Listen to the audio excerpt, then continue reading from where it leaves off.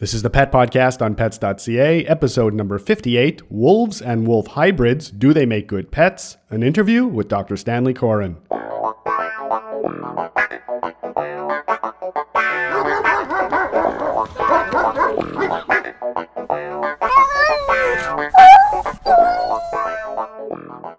Hey there, pet lovers. How's it going? And welcome to the 58th Pet Podcast on pets.ca. My name is Marco, and today we're coming to you from Vancouver, British Columbia, Canada.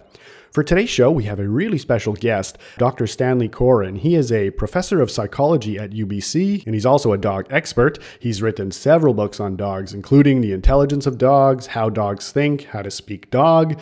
He's on the Pet Network as part of Pet Central, and he's also the host of a well-known dog training program that's still in reruns called A Good Dog. Well, today we have a really interesting interview, I think, and it's something that I've wanted to know for a long time. These days, some people are adopting wolves or wolf hybrids, wolves mixed with dogs, as pets, and I really wanted to know if that was a good idea. So we have the benefit of speaking with an expert today, and it's going to be a really interesting interview. This podcast was recorded at the Vancouver Maritime Museum, so you may hear some ambient noises and kids talking during the podcast. Given that the podcast is about 25-30 minutes long, I'm going to stop talking and let's just get right into it now. So I'd like to welcome a very special guest, Dr. Stanley Coren, to our podcast. We are here at the Vancouver Maritime Museum, so if you hear some kids and stuff, not to worry. But today we're going to talk about wolves and dogs and where they come from and all about wolves and dogs. But before we get into it, I'd like to welcome Dr. Coren to our podcast. Welcome, Dr. Coren. Pleased to be here. Excellent. So, a lot of people these days, they're getting wolves as pets and they're getting mixed wolves as pets. And I guess ultimately we wanted to know if that's a good or bad idea. But before we get into the good or bad idea, could you just give us a really brief history of where wolves come from, where dogs come from? Well, wolves and dogs are off of the same stem. There was a line which started out with a little creature called myiasis. Imagine something which is like an oversized squirrel, but with a face sort of like a cat and curved claws. And that's the branch from which both cats and dogs come. And the wolf is simply one of many species of wild canines, which includes foxes and dingoes and coyotes, and the wild dogs of Africa and that sort of thing, plus a whole bunch of incredibly interesting ones in South America. But what happened was that it appears that about 14,000 years ago, we begin to see the first domesticated dog. And the guess is, and if we believe the DNA data, the guess is that the very first species domesticated was the gray wolf, the Asian gray wolf. But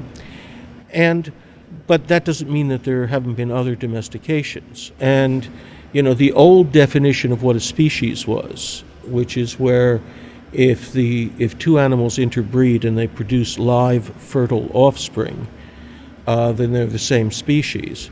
Well, by that definition, our domestic dog is, the same species as the wolf, the coyote, the dingo. Is that because they can all mate? They can all mate with each other? Yes, they can all mate with each other. And even some of the foxes. Now, not the common red fox, Vulpes, because he has the wrong number of chromosomes, but the pretty little white Arctic fox and the little night hunter Niger fox from the southwestern states. All of those, including jackals and that sort of thing, can interbreed with our dogs. This leads us to believe that they're all from the same stem, very close, and that there were multiple domestications. The original domestication was probably done on the part of the dog. Primitive man was a good hunter, but he was a slob. Basically, they would take all of the parts of the animals that they were going to use and the parts which they weren't, they threw outside of their village or camps in piles which we call middens. The great-granddaddies of our dogs, the wolf or the jackal or whatever else, wandered by and said, "Look at that, a free buffet." And it won't run away and it won't try to kill me, and that sort of thing. So they began to sort of hang around those garbage dumps. And the ones which were tamest and least fearful toward man would come closer and stay longer and get the better food. So they prospered. Any of them who were aggressive, obviously the villagers would treat as a threat and would kill. The villagers didn't mind having them around because of several reasons. First of all, they ate the garbage, so they kept down the vermin. The second thing was that if there really was a time of famine, you could always, kill them and have extra food. Yeah. But most importantly, they provided protection. You see, the wolves began to treat this area as being their own territory? Yep, their own territory. And if a stranger or a wild animal approached, they would set up a clamor.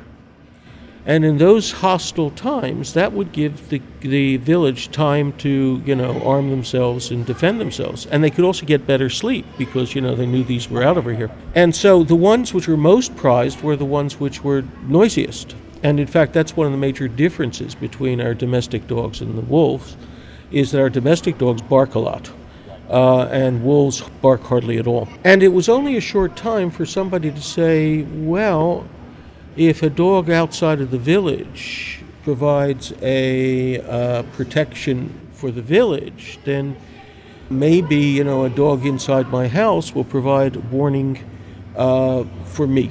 So, if a burglar or a threat arrived, he would set up a commotion, or if a friend arrived, they serve sort of as a biological doorbell. So that's what we have been doing.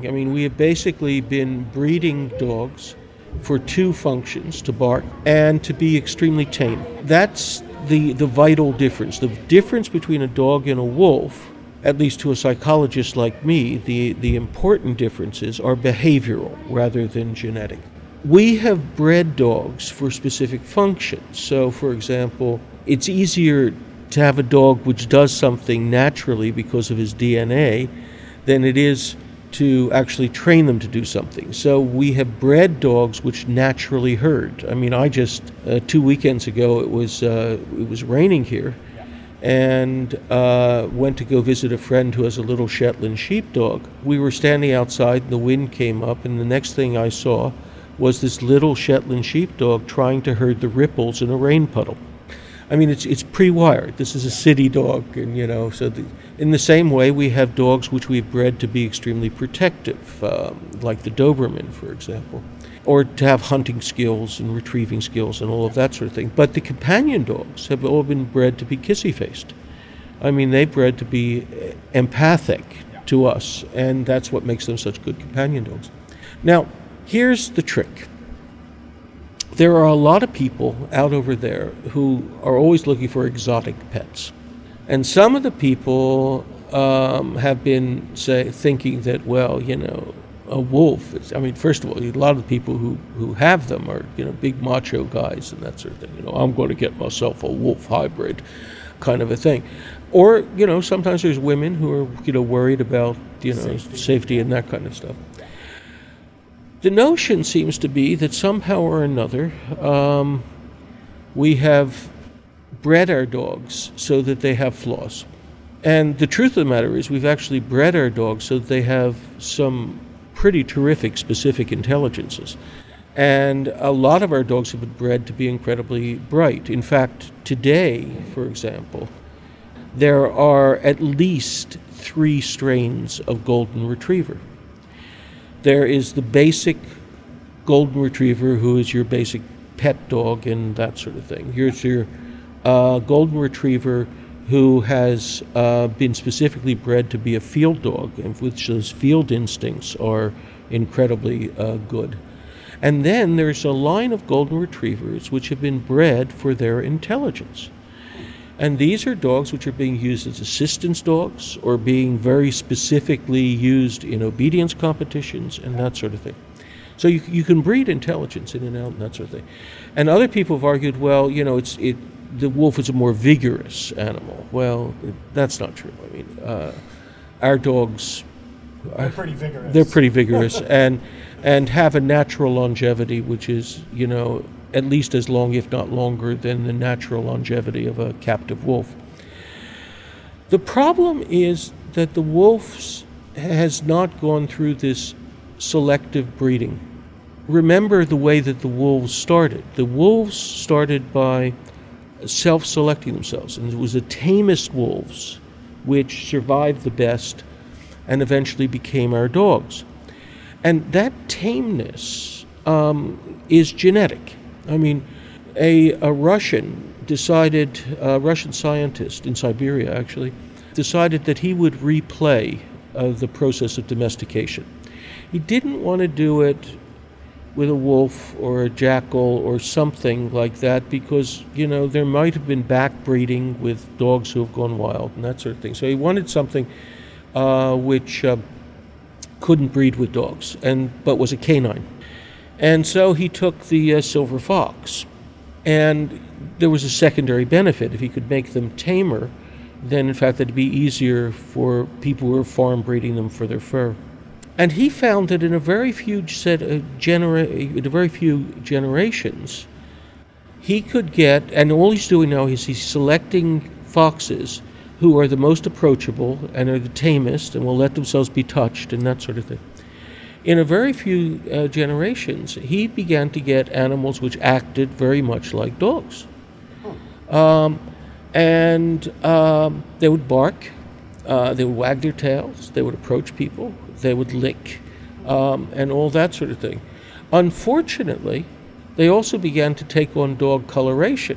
So black and white and, multicolored instead of the silver, which made them useless for farm breeding. So in that way, the experiment failed. But it did show, how quickly you could change the DNA in a line of animals so that they, in fact, were functionally domesticated. And in fact, I was speaking with a gal who is running the program now, Linda Tratt, and the program still goes on because they're looking for the internal, the biological changes which are happening. Which program is this? This is in Siberia, okay.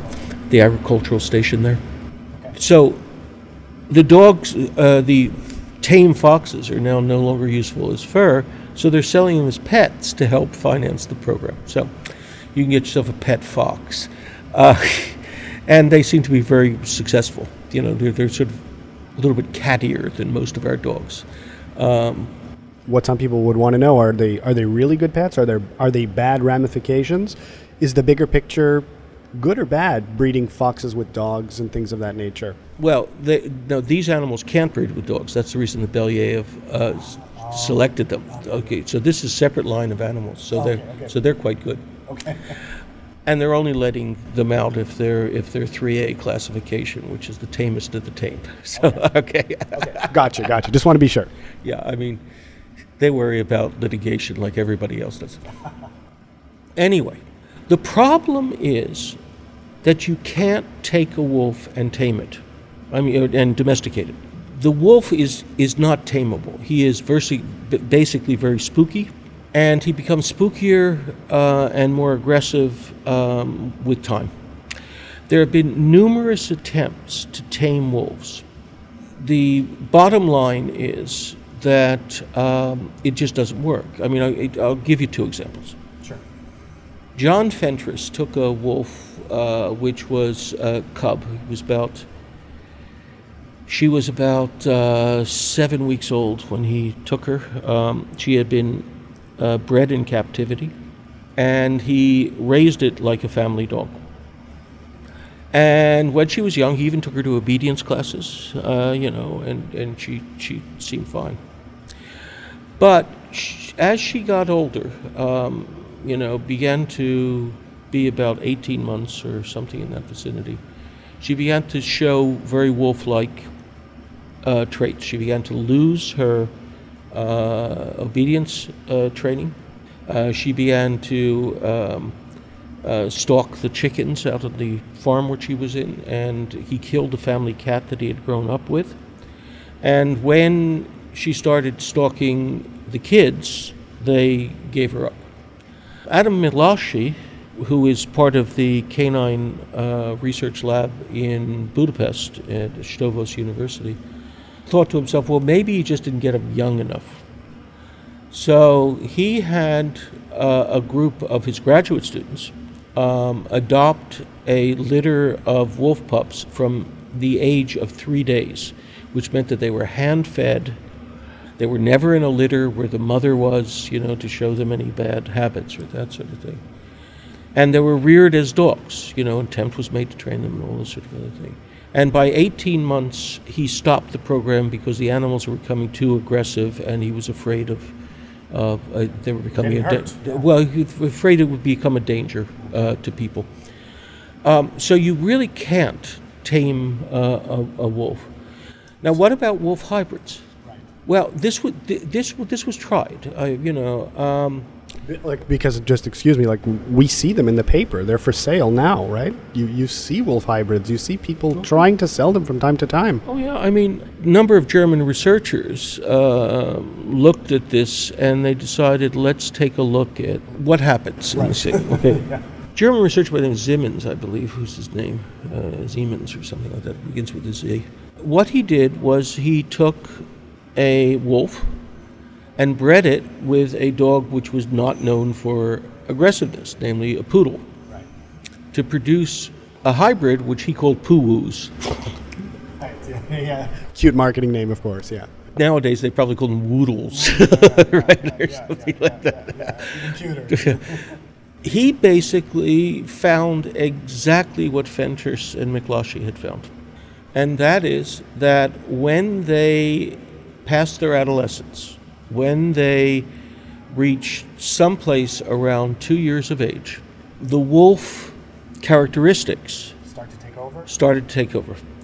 Even if they were fostered with a poodle mother, it made no difference. What this demonstrated to them was that a single crossing with a wolf can undo 14,000 years worth of domestication. And the current head of the research arm of the U.S. Humane Society, oh God, why am I forgetting his name? Anyway, recently at a talk which I heard him give, basically said that in their experience, no wolf hybrid is safe beyond the age of 3 years. Really, eh? We did some research in which we looked at bite statistics, namely fatal bite statistics, because those are the only ones which there's mandatory recording of. And we found that based on the statistical frequency of these wolf hybrids, they are about 0.5% of all of the, canines which we keep as pets. However, they account for 12.5% of all the fatal bites. Which is a huge percentage given the small amount of their representation. Right. It's like 25 times higher than you'd expect. So on that statistical basis, that says that they are dangerous. Now, there are a lot of people out over there who are going to complain about this. I know, my best friend has a wolf hybrid named Fang, or something like that. There are a number of people who are claiming to sell wolf hybrids, and all they are doing is selling long-haired German Shepherds. And if you get a long-haired German Shepherd, that works. It tends not to be terribly aggressive. That's right. And because they have found out that, most German Shepherd connoisseurs do not like the long-haired variety, so they're not worth very much to people who are showing them. But they do pop up, and there are some lines which tend toward this longer hair. However, they can get premium prices from some people for wolf hybrids. And of course, you don't have to provide a certified pedigree certificate because they're hybrids. So I would be very leery of the people who are going to come up and say, I know a wolf hybrid who's very sweet and kisses your face and that sort of thing, because certainly all the data says that by the time they're 2, they're already a danger. And it's Randall Lockwood is the guy from the Humane Society. And he's basically saying, no, by the time they're between 2 and 3, they're going to eat your children. See, that's the problem. There's always one doofus that has a wolf, and maybe that wolf or wolf hybrid, for whatever reason, hasn't maimed his family yet, or what have you. You know what I mean? Is this basically? It's a high risk. This is what we're saying, aren't we? Yeah. I mean, look, we spent 14,000 years building the temperament of our dogs, and if we believe Siemens that you can undo it in a single crossing, I wouldn't take the chance. Right. Yeah. And I will be absolutely honest about it. If somebody came to our dog club with a wolf hybrid, if it was more than about 8 or 9 months of age, I would probably say we're not going to take him in our classes. Just too risky. It really is. It's not worth the risk. I certainly would not, knowing the fatality statistics. You see, the other thing about it is dogs will put on quite a large display before they attack you, okay? So you get all of the breath growling and the snarling and that sort of thing. But wolves are basically predaceous, and you don't do all that breath growling and that sort of thing. If you're hunting something, you come up, you're a run silent, run deep, surface-to-surface missile, and they strike without any apparent warning if they're in a predatory mode. So, you could see them stalking, right? And that's the sorts of things which McLashey, was observing and which Fentress was observing in their studies.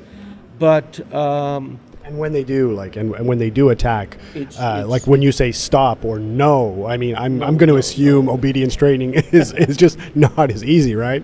No, I mean, in fact, that was the thing which both groups observed, is that when they're young, you can obedience train them, right?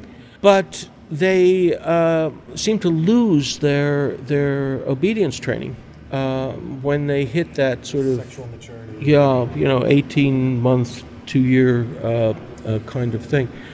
There's a word for this, okay? Our domestic dog is neotenized. Neoteny is a technical word which simply means that the adult retains some of the puppy-like characteristics. And we see that physically. I mean, lop ears in a dog, that's a puppy characteristic. Wolf pups have ears which are floppy when they're young, and they prick out, So that's sort of a physical kind of a thing. And a lot of breeds, like the Cavalier King Charles Spaniel, have those little pushed puppy faces and big eyes. Again with floppy ears. Yes, again with floppy ears. But also in the package, which is important to me as a psychologist, is the fact that it comes with a whole bunch of behaviors. And those behaviors include the fact that they will accept leadership, as well as be non-aggressive, as well as to bark, because that's what wolf pups bark, wolf adults seldom do. And they will seek physical contact. That's all this licking behavior which we get is really the sort of soliciting behavior which we get from puppies. So our domestic dog has basically then been bred to be trained and to retain that training, because he is still, at least in some part of his mind, mentally, a wolf pup who is taking direction from whoever he feels is wearing the stripes. Yeah. The wolf, however, will lose the neoteny when he ages, because he does go through the whole maturation process, and that's the trick here, and that has been repeated so often that it's I'm beginning to think that that's sort of the gold standard, because I referred to 2 of the studies and to the crossbreeding studies. But there are really about 14 of them in the literature. I just took the ones which I think are most interesting and most reliable, because they're really good scientists. So at the end of the day, the answer is really no. You're taking a big risk. Stick with the wide variety of family dogs that we have now that have proven themselves over 14,000 years. Yeah, look, if you want something which looks like a wolf, right? get a Malamute, or I don't know. Yeah, well, I mean, a Malamute's a fine example over there. I mean, a Malamute is, for all intents and purposes, identical to the Arctic wolf, except for the fact that his tail is curled. And he has the mind of a dog. Right. Or if you want a smaller package, you get a Siberian Husky. Or if you want something which looks like a timber wolf, you get a German Shepherd. And maybe you can find a long-haired German Shepherd, which looks very wolfy indeed. While we're on the topic, let me tell you a little story. Please. The very first role which Rin Tin Tin had in the movies was playing a wolf. So, I mean, if you want the wolf character, I mean, get yourself a decent German Shepherd. And that way you don't have the risk, obviously. Yeah, exactly. You have the trainability. And, the German Shepherd's a new invention of a dog. He's an 1880s, 1890s dog. And like all the newest dogs, they've been bred to be very bright. And you can still get lines of German Shepherds, which are fairly calm and non-aggressive. Or get one of the Nordic breeds. I mean, the Malamutes are big and clunky, but basically good dogs. And the Siberians are a lot more active and look like wolves and have blue eyes, so that makes them even more beautiful. more get some of that exotic characteristic. That's right. And they're smaller. Okay, then. Thanks so much for that, Dr. Coren. If people want to find out more about you, where can they find more about you? Well, I have a website, which is www.stanleycoren.com. Yep. I have a blog, which comes out roughly bi-weekly. It's on the Psychology Today website, and it's called Canine Corner. And if people want to find out about this process of, what we're talking about in terms of wolf hybridization and that sort of thing, I have 2 chapters in my book, Why Does My Dog Act That Way?, which talks about the process of domestication and why things like the hybrids fail. So if they really want some detailed accounts and, find out the names of the scientists and that sort of thing, they can go there. And I'm going to put those links in the show notes, so it's going to make it really easy for people to find. You're also on the Pet Network as well. People may know you from that. Yeah, I'm still on the Pet Network as part of Pet Central, and there's still reruns going around with Good Dog. There's also, if you want to see some of the little video clips of me working with dogs, it's www.gooddogzone.com. Excellent. And like I said, all those links are going to go in the show notes. Thank you so much, Dr. Coren, for doing this. I know it was enlightening for me, and I know many people are really interested in the whole wolf phenomenon these days. So thanks a ton for clearing it up for us. Glad to be here. Thanks again. So I'd like to thank Dr. Coren one last time for sharing all that fascinating information with us. As mentioned, a bunch of the things that we talked about during the interview are going to be in the show notes. And of course, if you want to check out a little bit more about Dr. Coren, go directly to stanleycoren.com. Thanks so much for listening, everyone. And as always, after you've given your pet your last hug of the day, give him one more scratchy under the chin from Marco. Thanks so much, everyone. Have a great day.